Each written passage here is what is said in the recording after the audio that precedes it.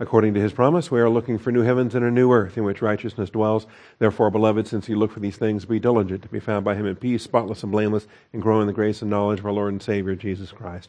Our growth comes through the Scriptures. Join me as we get started this morning in Deuteronomy chapter 21. Deuteronomy 21. This is day 79 in the Through the Bible calendar. So we're going to cover from 21. We got the first 9 verses we covered in our last session together. So we'll start with 21:10, go through the rest of chapter 21, 22, 23, 24, and 25. So we got a lot of ground to cover, almost 5 full chapters. Lord willing and rapture pending, that's the agenda for today. I did want to also bring up the reading plan, the overall reading plan, because remember, it was just a week ago that we started Deuteronomy.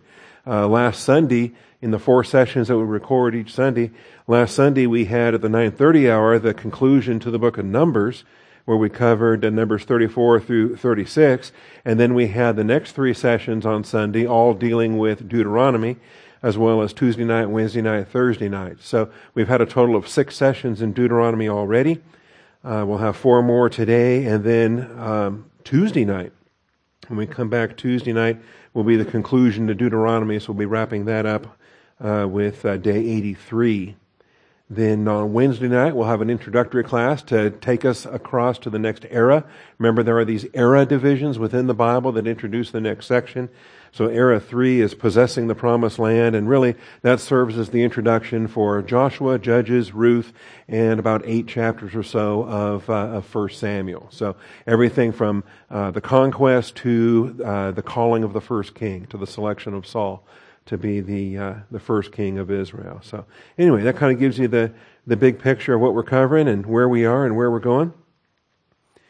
Before we do get started this morning, let's take a moment for silent prayer to call upon our Father and his faithfulness to bless our time. Shall we pray?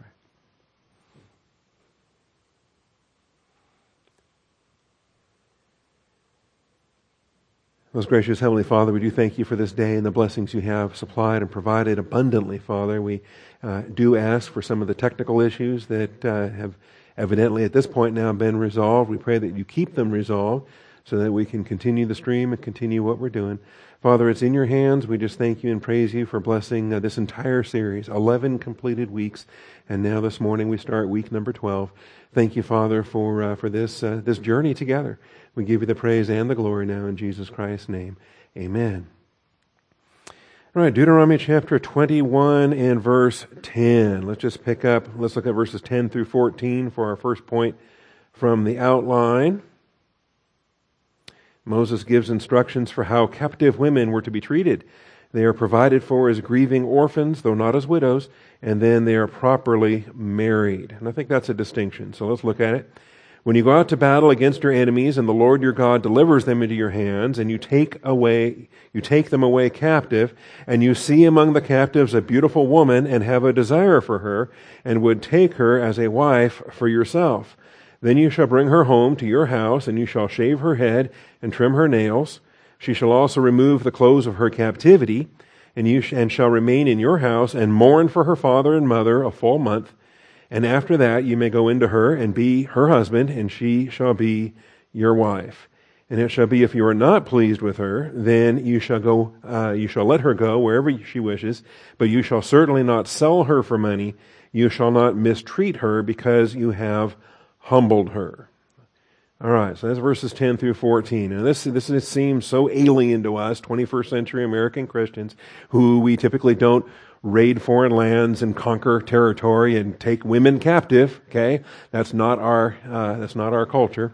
But then again, look what's happening in Ukraine right now when a foreign enemy invades, and the realities of war are the realities of war, with loss of life, property destruction, horrible things happening to the men, women, and children in such conditions. And so this is a remarkable grace provision, and this is under God's grace, under God's mercy, this is the provision for the Jewish people to be reflections of His mercy towards these captives that they're taking. You'll notice the grieving specifically is for father and mother. The grieving is not for a husband, as the case may be, because that's not one of the surviving categories that's going to be allowed. Generally speaking, the men are going to be put to death. Their wives are going to be put to death. The only captives that you're taking are the younger girls, the virgins, the unmarried, and those are the ones that will become available for the plunder, for the booty, as it were, and not for what the carnal world does. The carnal world would take them and do horrible things and that. I don't even want to talk about that. But that's what the pagan world does to women and children that are captured in combat. But in God's provision, this is an opportunity for evangelism. This is an opportunity for grace. These are young girls that have never been married to anybody. And if this provision was not in place, think about what their life would be like afterwards if the Jewish men did not take them, did not marry them, did not bring them up in the things of the Lord. So I think we have a grace provision there as well. And other examples of that, of course, include, we're going to get into the book of Ruth, whereby Ruth is a Moabitess. And what is the opportunity for a pagan woman, if she does marry into Israel, to become saved, to become a part of the covenant nation, to be taught the things of the Lord, and to have a life that glorifies God instead of the Moabite life or the Canaanite life or whatever her life would have been like prior to this warfare. This warfare is actually the best thing that could have ever happened to her, in having her people removed and having her brought into the Jewish nation. So we have those issues there. For any questions on that, we do have a question and answer night coming up on Wednesday, and we can explore that a little bit more. All right, verses 15 through 17. Additional instructions. In this time, it's for the polygamous marriages, which exalts the divine principles of firstborn higher than any human considerations as to favoritism among wives. Remember, the doctrine that's taught is the firstborn. The context is polygamy. So let's not confuse the context with the doctrine. So if a man has two wives, the one loved and the other unloved, or literally hated, idiomatic use of hate there. Both the loved and the unloved have borne him sons. If the firstborn son belongs to the unloved, then it shall be in the day that he wills what he has to his sons, he cannot make the son of the loved the firstborn before the son of the unloved, who is the firstborn. But he shall acknowledge the firstborn, the son of the unloved, by giving him a double portion of all that he has, for he is the beginning of his strength. That's an idiom that we have in several passages through the Old Testament as it refers to the male's role in procreating the next generation. He is the beginning of his strength. To him belongs the right of the firstborn. And so we see that the issue is the doctrine of the firstborn, and that's a doctrine that has a precedent, it has a priority over other particular doctrines. And don't get me wrong, when you're talking about marriage, there are a lot of doctrines that apply. When you have two sin natures, and the two become one flesh, you'll notice they still have two sin natures. and so you have the issue of marriage that every marriage deals with. But in this case, the doctrine that's being highlighted is the doctrine of the firstborn, that you can't be playing favorites with the son that is the literal firstborn son. He has the right in the plan of God for that double portion inheritance. And if you happen to be playing favorites among your wives, shouldn't be doing that anyway, but if you are, you're not going to overcome the doctrine of the firstborn that God says has the preeminence. And remember, this is our privilege. This is what we do in bearing the image of God, that we have the privilege to be able to be begetters and begotten ones. We get to portray God the Father and God the Son, the begetter and the begotten one. And the real portrayal that we get to do there in that, angels don't get to do that. Angels, there are no girl angels. The angels aren't marrying and giving in marriage. The angels aren't having baby angels, okay? It's humanity in the image of God that gets to portray the begetter and the begotten one in imaging God the Father and God the Son with every generation. So keep those things in mind as well. All right, get to verses 18 through 21. Moses gives instructions for how to deal with rebellious, uncontrollable youth. You know, they didn't have the gangbanger issues that we have today. And these other issues with out-of-control youth become out-of-control adults, which becomes a breakdown in society, and it's devastating to a culture. If any man has a stubborn and rebellious son who will not obey his father or his mother, and when they chastise him, he will not even listen to them. So this is out of control, and it didn't just start today. This has been going on for some time. And this open defiance has been tolerated, and whatever they've tried to do to stop it isn't working. Then his father and his mother shall seize him and bring him out to the elders of his city at the gateway of his hometown. And they shall say to the elders of his city, and remember, the elders, who are they? Their family, their extended family. All of these cities are settled on the basis of tribes and clans and families and heads of household. And so when you're bringing to the city gate, you're bringing to your extended family, your clan, your tribe, for this kind of judgment.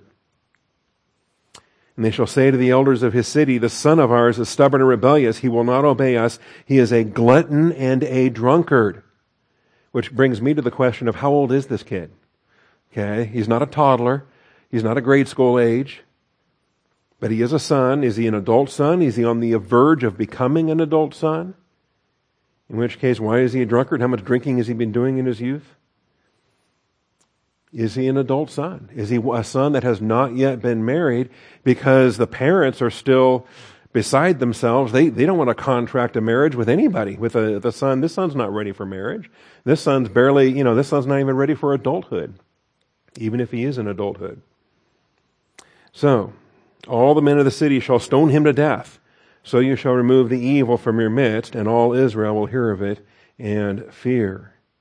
And again, with our modern sensitivities, this is a verse that causes a lot of trouble. And people can't imagine putting their own offspring, putting their own child to death.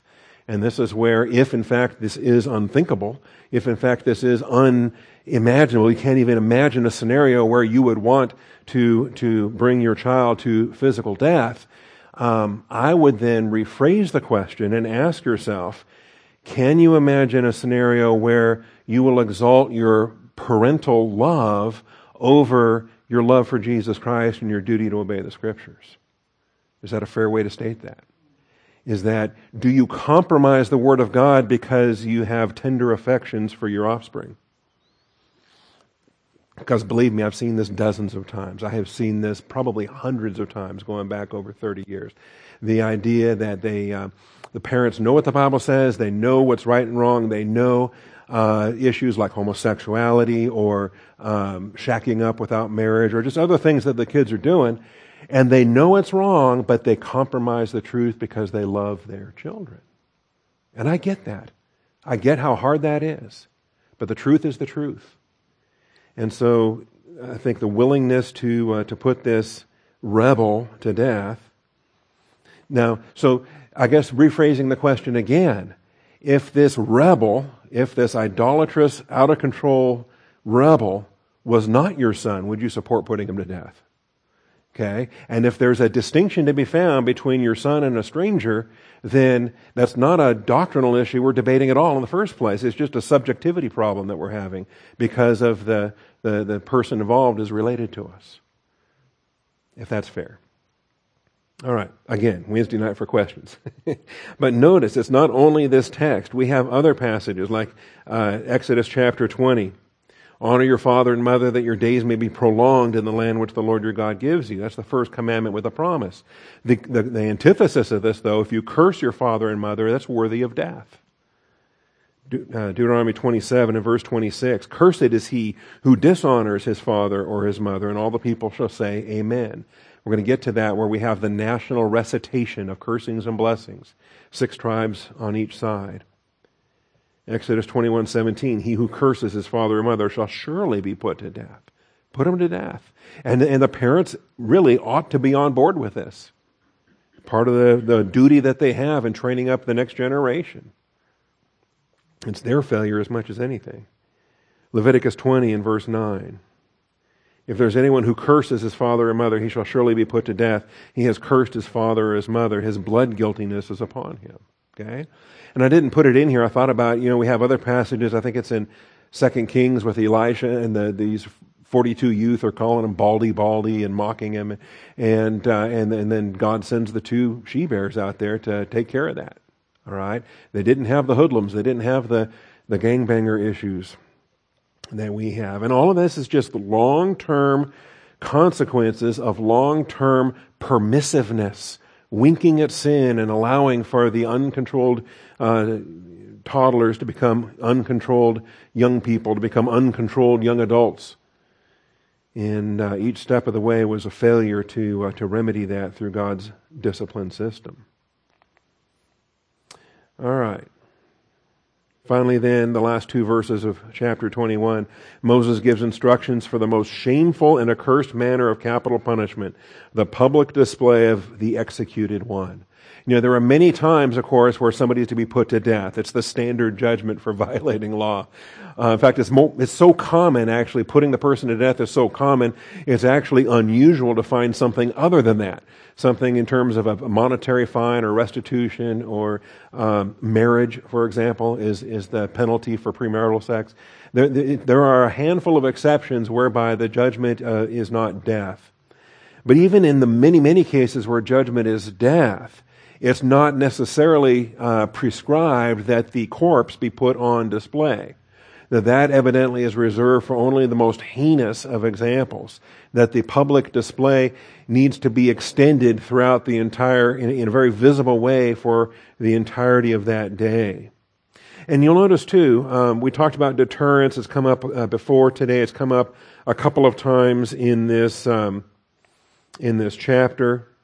Like in verse 21, you shall remove the evil from your midst, and all Israel will hear of it and fear. The deterrence value for proper execution of judgment is not only does it deal with the immediate issue that has to be dealt with, not only does it remove the stain of that one sinner's sin, but also it serves as a deterrence to scare other people, to influence other people to say, I don't want to be doing that. You know, there's other teenagers, other young people that better check themselves and make sure they're honoring their father and mother because of what happened to their homie. All right. The deterrence factor. And the death itself, capital punishment, is a deterrence factor. But then just executing him is the deterrence. But then to put the corpse up on display, to nail it to a tree or to hang it in public view is even more so. And this describes the cursed nature of it. If a man has committed a sin worthy of death and he is put to death, and you hang him on a tree. So, you know, even beyond killing him, you're displaying his corpse. His corpse shall not hang all night on the tree, but you shall surely bury him on the same day. For he who is hanged is accursed of God, so that you do not defile your land in which the Lord your God gives you as an inheritance. And remember, when capital punishment is applied correctly, following the biblical mandates, when it's done at the hands of the state, not the hands of a man, but at the hands of the government, and it's done with the judicial boundaries in place, so we have the multiple witnesses, everything is determined to be true and factual, then it is the image of God, defending the image of God, and upholding God's glory in the act of executing the murderer. It is not the shedding of innocent blood that would defile a land. It actually purifies the defiled land from the previous defiling of blood. Does that make sense? Because the murder itself, the original murder, was innocent blood that defiled the land. And so the land has to be expiated. The land has to be healed, has to be cleansed. And that's done through the proper judicial exercise of capital punishment. All right. But then hanging the curse overnight, hanging the body overnight. No, you can hang it for that day only. For that day only. And before the sun goes down, that body has to come off the tree. Similar, of course, with when our Savior was crucified, that they wanted to get him off the cross before the sun went down. So Joseph of Arimathea came and offered to take the body down and to prepare it for burial and to have it in the ground before nightfall. The preview of the shame of Christ. And you can read through that. That's John chapter 19, verses 31 through 38. And you have those issues there. I think we're familiar with those. And then, of course, the doctrine of the curse is what Paul was addressing in Galatians chapter 3. Not only did Christ redeem us from our sins, Christ redeemed us from the curse. Redeemed us from the curse of the law, having become a curse for us. For it is written, cursed is everyone who hangs on a tree. And this is another doctrine of redemption that I think gets overlooked so much. I mentioned that when we taught this in Galatians. We tend to get so focused on our sins and being redeemed from our sins. We're happy for that. But there's more that we're redeemed from than just our sins. And in this text, the highlight is the curse of the law. So he became a curse to accomplish that work. All right, that gets us through chapter 21, and we're ready now for chapters 22 and following. Moses launches into a series of instructions on many different topics throughout the remainder of his third farewell discourse. Remember, this is the longest of the 5 farewell discourses. This one actually began all the way back in chapter 12. And Moses has just been talking and talking and talking and talking like, the Energizer Bunny or something. He just keeps going and going and going and going. And it continues. Now, when we reach this point, this is towards the end. This is towards the point of his conclusion in chapter 26. In these chapters now, he just starts hopping from one topic to the next, to the next, to the next, and hammering it hard. So in the first 8 verses, he's discussing, providing instructions for the establishment of a stable society. And if some of this seems redundant, I think the difference is this time through, he's actually highlighting the fact that there is damage that's done to the society through these particular sins. And see if you see the corporate applications here more than the individual applications. So let's look at verses 1 through 8. You shall not see your countryman's ox, and the word countryman is the word for brother, the word for neighbor, the word for friend.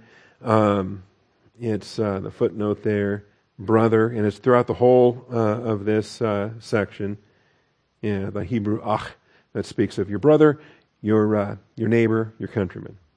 All right, you shall not see your brother's ox or his sheep straying away and pay no attention to them. You shall certainly bring them back to your countrymen. See, this would reflect a sin of omission if you were to do it. This would reflect a thing. You spot the ox as wandering loose. You know it's whose it is. You know where it needs to be. But then you decide that, I hate this guy anyway. Too bad for him. I'll just act like I didn't see it.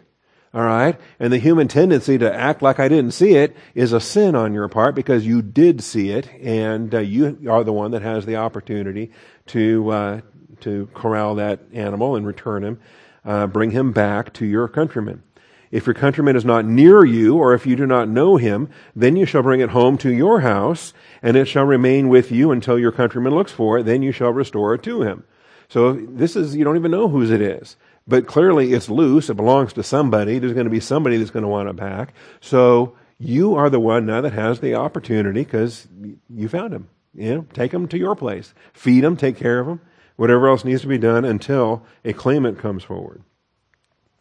Thus you shall do with his donkey, you shall do the same with his garment, you shall do likewise with anything lost by your countryman, which he has lost and you have found.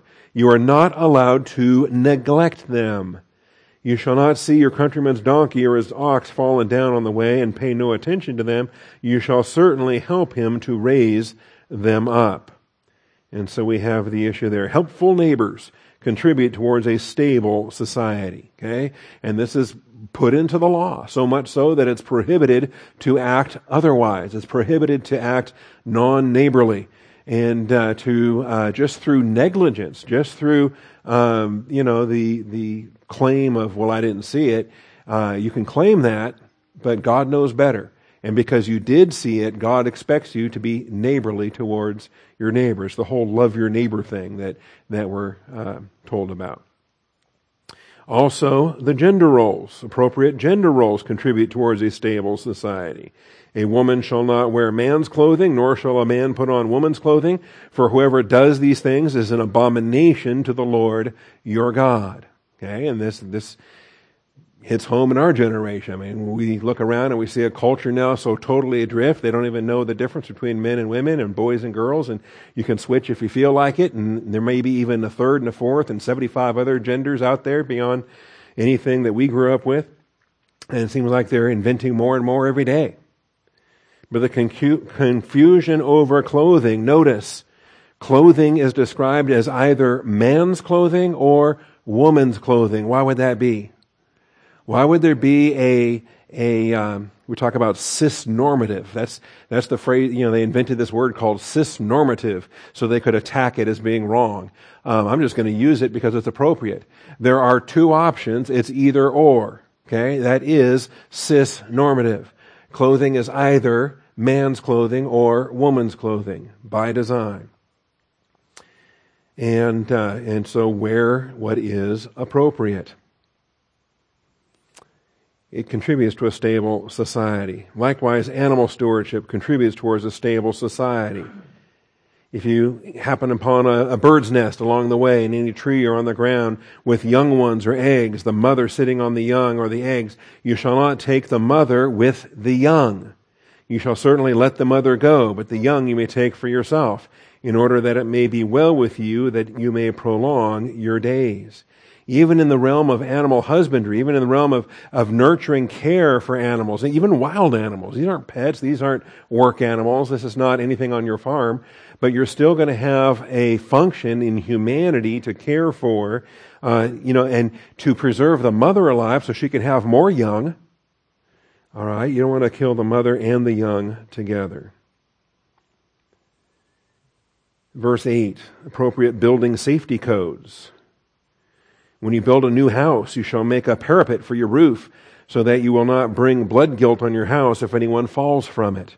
And a lot of times the roofs in the ancient world, they were, especially in Israel, the roofs were places of storage. We're going to see that for the spies that are hiding in the roof there of the whorehouse in Jericho. The roof has places for the storage of household goods. And if something was to fall off and crush somebody or injure somebody, then that's on you. You were responsible for building the house the way that you built it, the way you designed it, the safety features that you put in there. And so anything that falls from the house, why did you not have the parapet? Why did you not have the edge of your roof to keep the stuff from being blown off in the wind or falling off or getting knocked off accidentally or whatever else the case may be? Why didn't you have a fence so that your dog didn't go and maul the neighbor or other things that happen? You are responsible for your property. And that's neighborliness. That's a blessing to the community. That provides stability in the community. Okay? And I've been all over the world in different places that have no building codes. And every time I grumble about too much government, then going to the third world and seeing a place that has no building codes, where one windstorm or one mudslide or one whatever can just wipe out an entire village, and then the next thing you know, there's 50,000 displaced people or killed or whatever. Then you start to think, okay, thank you, Lord, for the building codes. There is reasonable construction standards. There's reasonable, you want the appropriate building material for safety and things like that. You just don't want 50,000 people living in cardboard boxes under a bridge when that river swells. And the issues there. All right, verses 9 through 11. What God has separated, let no man put together. Okay, I just kind of twisted the marriage, the wedding ceremony. Jesus, of course, says what God has put together, let no man separate. We quote that a lot. That's that's part of the don't divorce commandments of Scripture. But this goes the other direction. Since God separated them, i.e., men and women, don't be wearing girls' clothing. Since God separated them, keep them separate. Okay? And this actually is a feature in a lot of different applications with respect to food, with respect to animals, with respect to clothing, with respect to anything. The rule of thumb is, if God separated them, keep them separate. So you shall not sow your vineyard with two kinds of seed. So, all right, have one field here and have a different field there of different kinds. Don't be mixing and matching. You shall not sow your vineyard with two kinds of seed, and all the produce of the seed which you have sown and the increase of the vineyard will become defiled. You shall not plow with an ox and a donkey together. Why not? Don't they get along? What's wrong with that? An ox is an ox, a donkey is a donkey. Keep them separate. God kept them separate. And the point of keeping them separate, not so that you get confused, but it starts in some of the weirdest places. Keep everything separate, and you won't have a problem with other issues. So don't plow with an ox and a donkey together. 2 ox, 2 donkey, great. Oxen. 2 donkeys, great. You shall not wear a material mixed of wool and linen together, We've got a lot of blended fabrics these days in our modern world. Of course, we're not under the law, and we're not Mosaic, and I eat bacon too, so I'm fine with that. We don't have to follow these laws in our culture, but they did, and that's the point. That God was reminding them that they were different than the pagans. They had a special role, and they had the blessings to teach that doctrine to others. And if an Egyptian said, "Hey, what's wrong with bacon? I love bacon," then the Jew would have the opportunity to teach, "I'm sure it tastes great, but we are a separate people, and God has forbidden and made the pig to be unclean. So in honor to our God, we don't eat the tasty bacon that you eat." Okay, and the issues there. So keep things separated. If they're separated, keep them separated. All right, so that's verse 11. What God has separated, let no man put together. This is the antithesis of his action in marriage. That's Matthew 19:6. What God has joined together, let no man separate. All right, verse 12. Moses reminds Israel about the memory tassels. We had that before. We looked at that in Numbers chapter 15. You shall make yourself tassels on the four corners of your garment, with which you cover yourself. And it's curious. Once you learn about these tassels, then you start spotting them in different movies. You start spotting them like Fiddler on the Roof or other movies that have Jewish people in there. And then oh, that's what that is. I get that now. And the issues there. All right, verses 13 through 30. The final section of this chapter reviews the Lord's standards for sexual purity. We've had this. How many times have we had this before? We've had it in Exodus. We've had it in Leviticus. Oh, we had a lot in Leviticus. Now we're getting it again. You got to review it again and again, and especially if there's a new generation coming up, they've got to have the same standards reinforced. This is a blessing not only for all of humanity for all time, but it also is a remarkable opportunity that families can have. Okay, that grandparents and parents can have with their children, with the young people when they're on the verge of marriage, when they're on the verge of becoming parents themselves. Okay, when they're on the verge of engaging in the procreation activity, they need to be grounded in the doctrine for what does God expect with this procreation activity.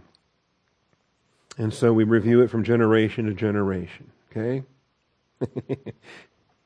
Although sometimes I joke, that my mom didn't know anything about sex. That was something she just knew nothing about. And anyway, I'm glad she's in heaven. We got some of these passages coming up that are easier to teach without her sitting right here in the room. So, the public shame for premarital sex in verses 13 through 21. Okay? Then the scourge of adultery in verses 22 through 24.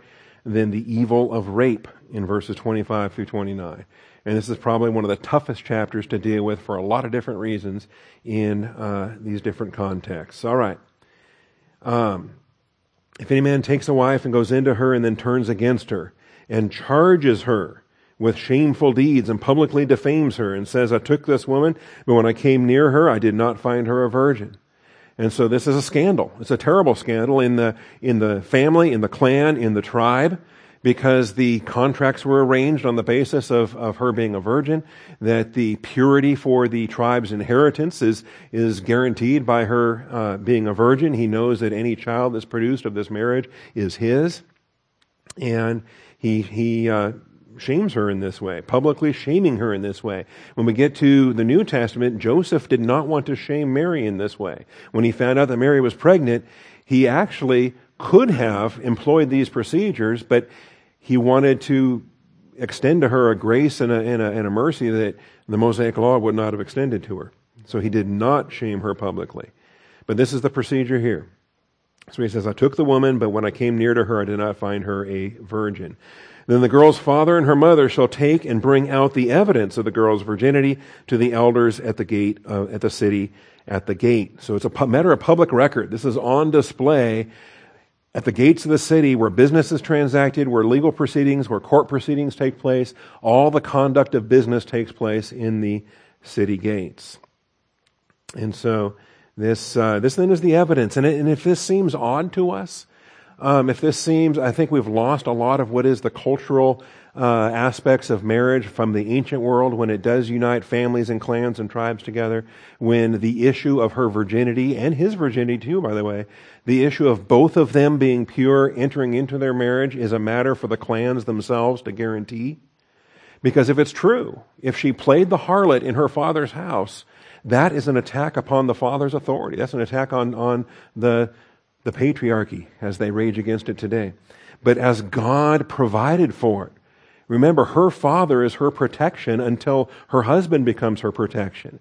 If she has a foolish vow, her father can rescue her from that foolish vow. Or her husband can rescue her from that foolish vow. The father and the husband have protective value. And then for her to defy that protective value and then, run around and do what she's doing in her father's house, that's playing the harlot. And that's the penalty for that is death. For defying your father's role in your life. All right. So the girl's father shall say to the elders, I gave my daughter to this man for a wife, but he turned against her. Behold, he has charged her with shameful deeds, saying, I did not find your daughter a virgin, but this is the evidence of my daughter's virginity. And they shall spread the garment before the elders of the city. It's just laid on out there on display. Okay? And you wonder, why do people keep these things? Because they do. They keep them. They've been keeping them. Their parents kept them. Their parents before them kept them. The parents before them kept them. And on the wedding night, this garment that was stained, this garment that was blood stained in the loss of her virginity, that becomes an heirloom. That becomes that's stored away. Okay? It's like, why did Monica Lewinsky keep the blue dress? You think, well, if she hadn't, we wouldn't have had the evidence that was on that blue dress. It's remarkable. All right. But if it's actually not true, she was a virgin. So the elders of the city shall take the man and chastise him, because it's slander, it's perjury. He's lying in a court. He's defaming this virgin of Israel, and he's going to have a penalty, 100 shekels of silver. That's a significant chunk of your annual income. And give it to the girl's father because he publicly defamed a virgin of Israel. Notice it goes to the father. He's the guarantor of her purity. And shall remain his wife. He cannot divorce her all his days. So this is a lifelong, this is like the when you're caught with the premarital sex, it was marriage without parole, or marriage without divorce. In the same thing here. Same thing here. Okay? I mess that up every time. But if the charge is true, that the girl was not found a virgin, then they shall bring out the girl to the doorway of her father's house, and the men of the city shall stone her to death. So this is the widower now that was a newlywed this morning. Now he's a widower this evening. Stone her to death because she has committed an act of folly in Israel by playing the harlot in her father's house. Thus you shall purge the evil from among you. All non-marital sex is harlotry. Whether you get paid for it or not, whether you're paying for it or not, the financial transaction's irrelevant. The harlotry is the non-marital fornication. That's the harlotry. And to do so in her father's house, that is while still, under his sovereign headship.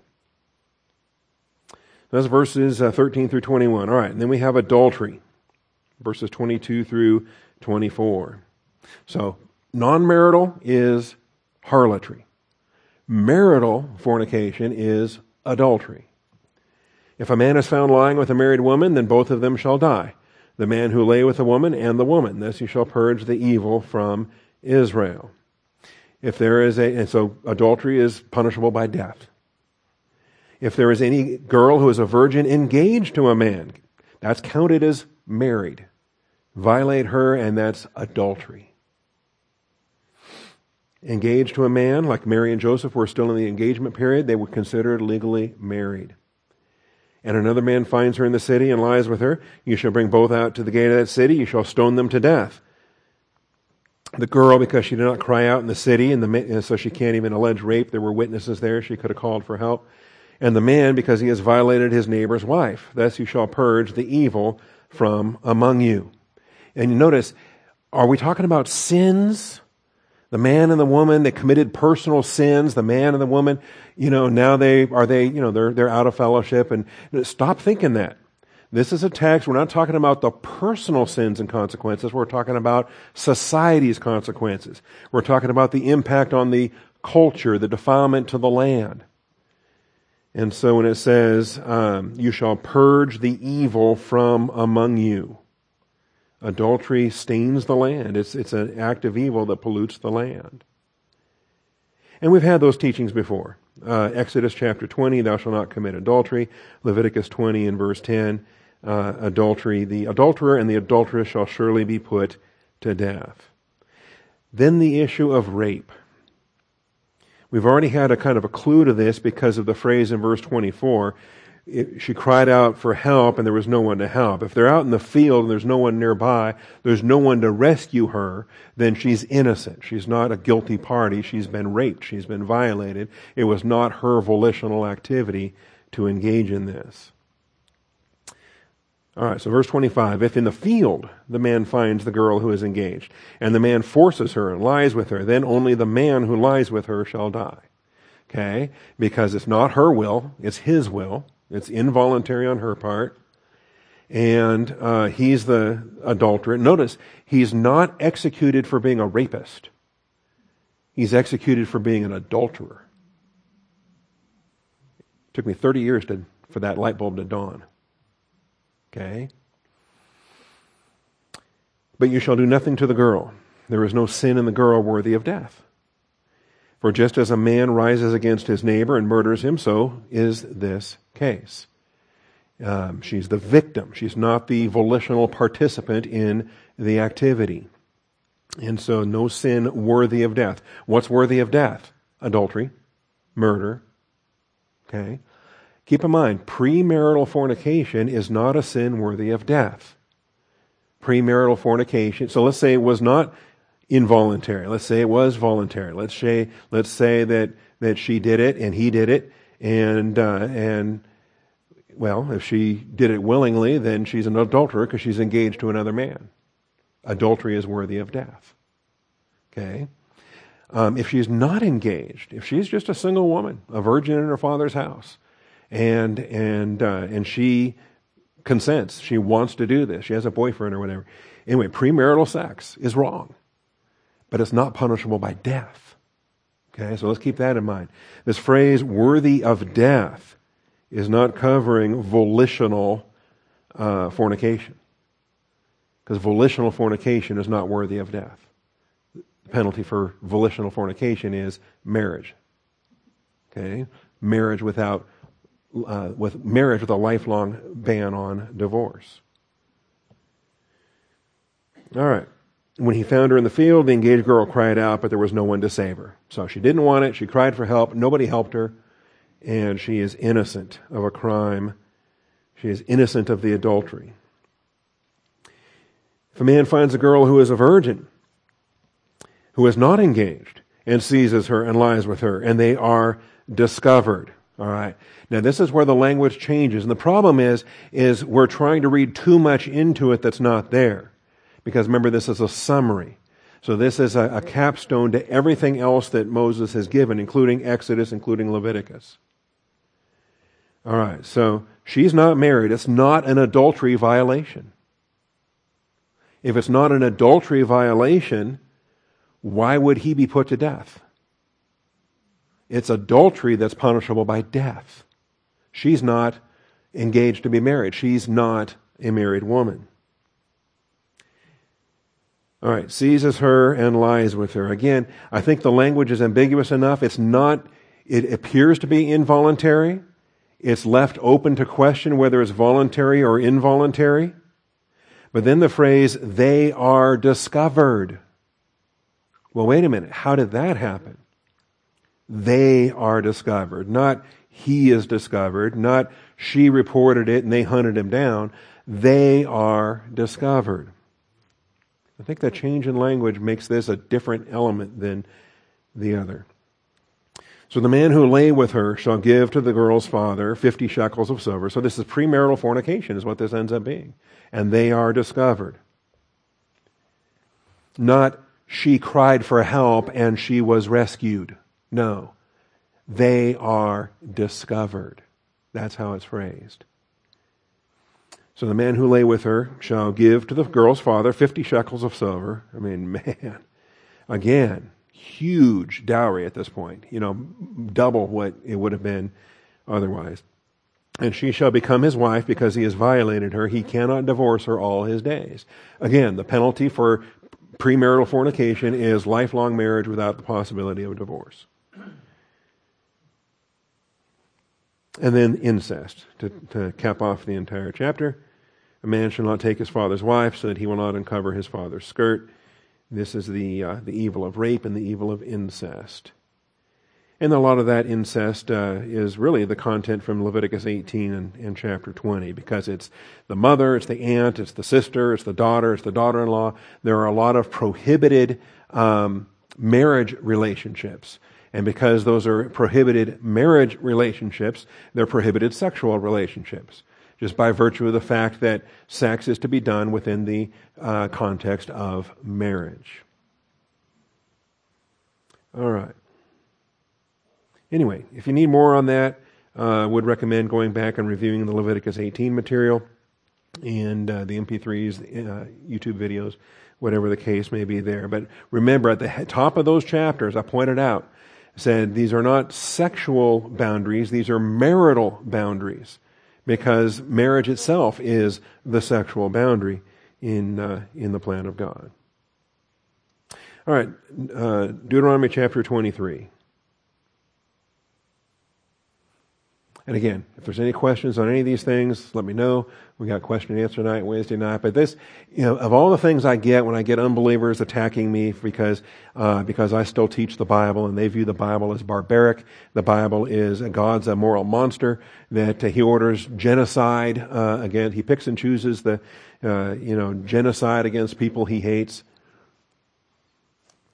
And then the feminists are absolutely hair on fire, out of their minds over the idea that a rape victim has to marry her rapist. Okay, and I think they get there because they want to read the text in the worst possible way imaginable, and they have no context with respect to the realities of the ancient world. What was it like? And like the captive women as well. It was a blessing for Rahab that she was spared from the destruction of Jericho. And then she gets to live with the covenant nation of Israel for the rest of her life. What's the alternative to these captive women? You just going to kill them all? Is that better? Or are you going to let them roam free? Where are they going to go? If they leave Israel, they're going to go to a pagan nation. They're going to go to Egypt. They're going to go to Turkey. They're going to go to Babylon. Wherever they do go, what's going to happen to them there? Something horrible. Okay? Now, the best place for them is with the covenant people of God, under the teaching of the Word of God, and to be treated as a wife, not as a booty, plunder, sex slave, or whatever else. All right, enough of that. Chapters 23, how far are we going to get today? Wow. 23, 24, and 19 verses of 25. All right, Lord. Chapter 23, verses 1 through 8. Moses provides instructions for admission to or prohibition from the assembly of the Lord. Now, this is remarkable too. No one who is emasculated or has his male organ cut off shall enter the assembly of the Lord. There it is. Okay? And we're talking about for the solemn assembly. We're talking about Passover, Pentecost, the Feast of Tabernacles. We're talking about the sacred assemblies when the nation is assembled together for the worship of the Lord God. This is the most sacred assembly, and they can't be offering, the sheep has to be without spot or blemish, the priest has to be without spot or blemish, and the participants have to be ceremonially clean, and they cannot be damaged goods, as it were. All right? No one of illegitimate birth shall enter the assembly of the Lord. Your parents weren't married? You're a bastard? Okay? We don't use that language today. That's considered shaming the child. Well, there's a reason for that. God has designed the man and the woman in the covenant of marriage to be raising up the next generation in the nurture and the admonition of the Lord. So no bastard shall enter the assembly of the Lord. And none of his descendants, even to the 10th generation, shall enter the assembly of the Lord. Wow. Who's tracking that? The Jews. Okay. All their generations back. Every generation from Abraham, Isaac, and Jacob to their tribe, to their clan, to their family, they can track these generations. At least they could up until 70 AD when the temple was destroyed and all the records were lost. No Ammonite or Moabite shall enter the assembly of the Lord. None of their descendants, even to the 10th generation, shall ever enter the assembly of the Lord, because they did not meet with you with food and water on the way when you came out of Egypt. Remember, I will bless those who bless you. The one who curses you, I will curse. So Moabites and Ammonites are banned from the solemn assembly. They hired Balaam, son of Beor from Pethor of Mesopotamia, to curse you. Nevertheless, the Lord your God was not willing to listen to Balaam, but the Lord your God turned the curse into a blessing for you because the Lord your God loves you. Verse 6, 7, and 8, you shall never seek their peace or their prosperity all your days. You shall not detest an Edomite, for he is your brother. You shall not detest an Egyptian, because you are an alien in his land. The sons of the 3rd generation who are born to them may enter the assembly of the Lord. So that's a little bit better than the 10th generation for the Moabites and the Ammonites. All right, so there's verses 1 through 8. Such banned people could not participate in the public feasts and worship of the nation of Israel. Such banned people could not serve as kings, priests, judges, etc.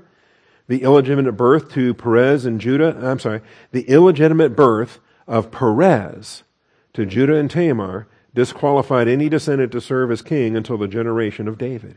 And it's kind of interesting to track those down and to see when you have the line from the line of Judah through Perez to get to David. The prohibition of Ammonites, Moabites, and Edomites is mitigated by the grace that allows a Moabitess to become a Hebrew. When she said, your people shall be my people, she stopped being a Moabite at that point in time. She was married to Boaz, and there you have it.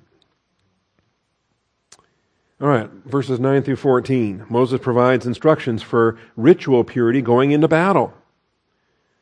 You know, you think when you go to battle, you got to have your weapons, you got to have your ammunition, you got to have your uniform, you got to have your food, your water. No, you got to be ceremonially clean. When you go out as an army against your enemies, keep yourself from every evil thing.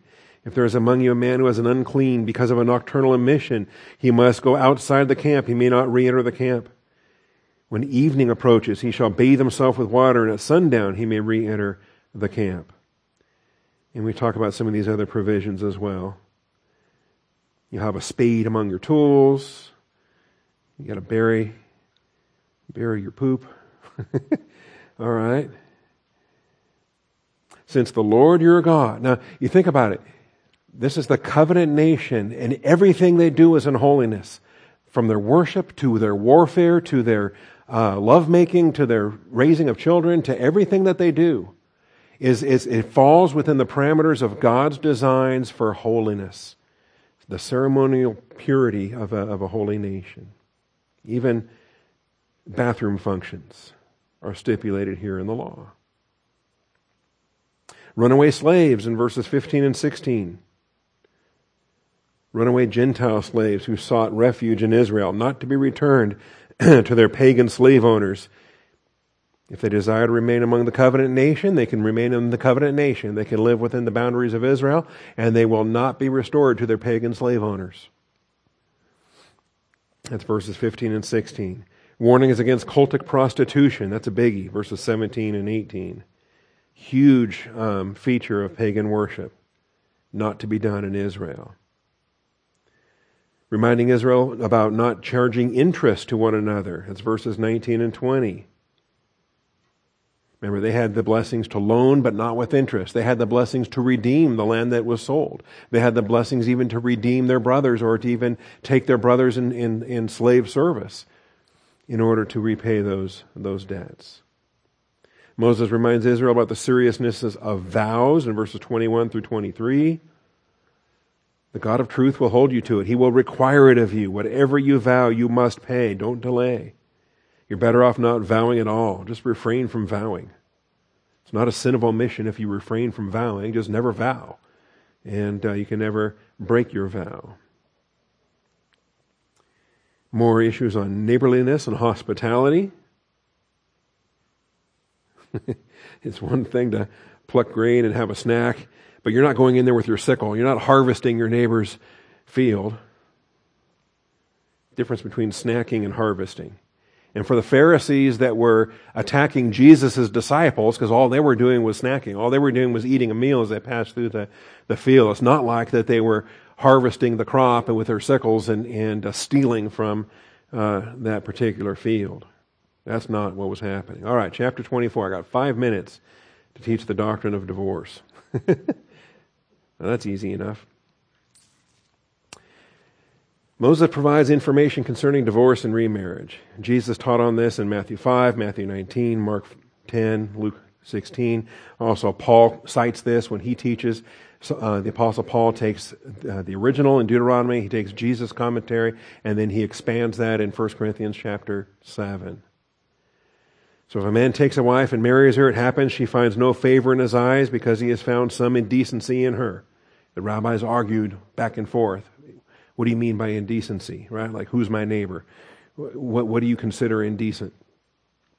He writes her a certificate of divorce and puts it in her hand and sends her out from his house. Now keep in mind, any husband can do this, unless they have the lifelong marriage because of premarital sex, or the other conditions whereby they have he violated her.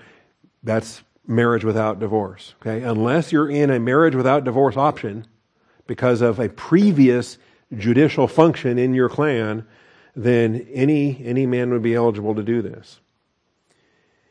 And then she leaves his house and goes and becomes another man's wife. Notice, there's no ban on remarriage. A divorced person can remarry. She becomes another man's wife. If the latter husband turns against her and writes her a certificate of divorce, puts it in her hand, and sends it out of his house. So now she's 2 times divorced. Or if the second husband actually dies. Either way, doesn't matter. Whether it's the double divorce or a divorce and a death. Either way, she finds herself single again because husband number 2 is gone. Then her former husband who sent her away is not allowed to take her again to be his wife. The only ban ever, anywhere in the Bible, the only ban ever for remarriage of a divorced person is remarriage of a former spouse if there has been a intermediate spouse. Does that make sense? The former husband who sent her away is not allowed to take her again to be his wife since she has been defiled. Now, if she had never remarried, if she had stayed single after the divorce, he would have been free to take her back. There would not have been another defilement, and he would have been perfectly free to take her back, and the Bible encourages that. Jesus encourages that. Jesus says, stay unmarried or else be reconciled to your husband. Because as soon as you remarry somebody else, a third party, then you will never be remarried to that original husband. That's the remarriage that's banned in the Scripture. Because she's been defiled. That's an abomination before the Lord. You shall not bring sin on the land which the Lord your God gives you as an inheritance. It's basically just serial adultery, passing wives around and taking turns, and you can't sanctify that just by having, a marriage license in between, or having some kind of a legal sanction for your sin. Like in Muslim countries today, they can issue a little certificate marriage that's good for 30 minutes. And that way they can claim it's not prostitution, you were legally married in that 30-minute or that 1 hour. Not only do they have hotel rooms by the hour, but they give you a wedding license to go with it for the hour, and then you're done and you're done. And in Muslim law, that's not prostitution because you were married. Anyway. Newlyweds in military service, of course. The newlywed gets a year without going to war. He's ordered to give her happiness to his wife whom he has taken. I like that. Moses provides information concerning improper pledges. I'm just running out of time. Kidnapping is added to the capital offenses. Kidnapping is punishable by death. That's verse 7. Again, purging the evil from among you. The seriousness of leprosy. Fair labor standards in verses 14 and 15. He worked for you for a day, pay him at the end of the day. Don't let the sun go down on your signing the paycheck. Pay him in cash in hand before the sun goes down. Give him his wages on this day before the sun sets, for he is poor, and set his heart on it, so he will not cry against you to the Lord and becomes a sin in you. And if you took his coat as a pledge, give him that coat before he has to sleep without a coat tonight. All right, well, didn't quite make it, but there we have it. We'll pick up here next hour, Lord willing, rapture pending. Father, thank you for your faithfulness. Thank you for this time. Father, there's some tough sections here, and we dealt with them. We thank you for them. Thank you for the grace you pour forth in every passage, Father. Ugly things happen in this world, but your grace is sufficient. We thank you and praise you, Father, in Jesus Christ's name. Amen.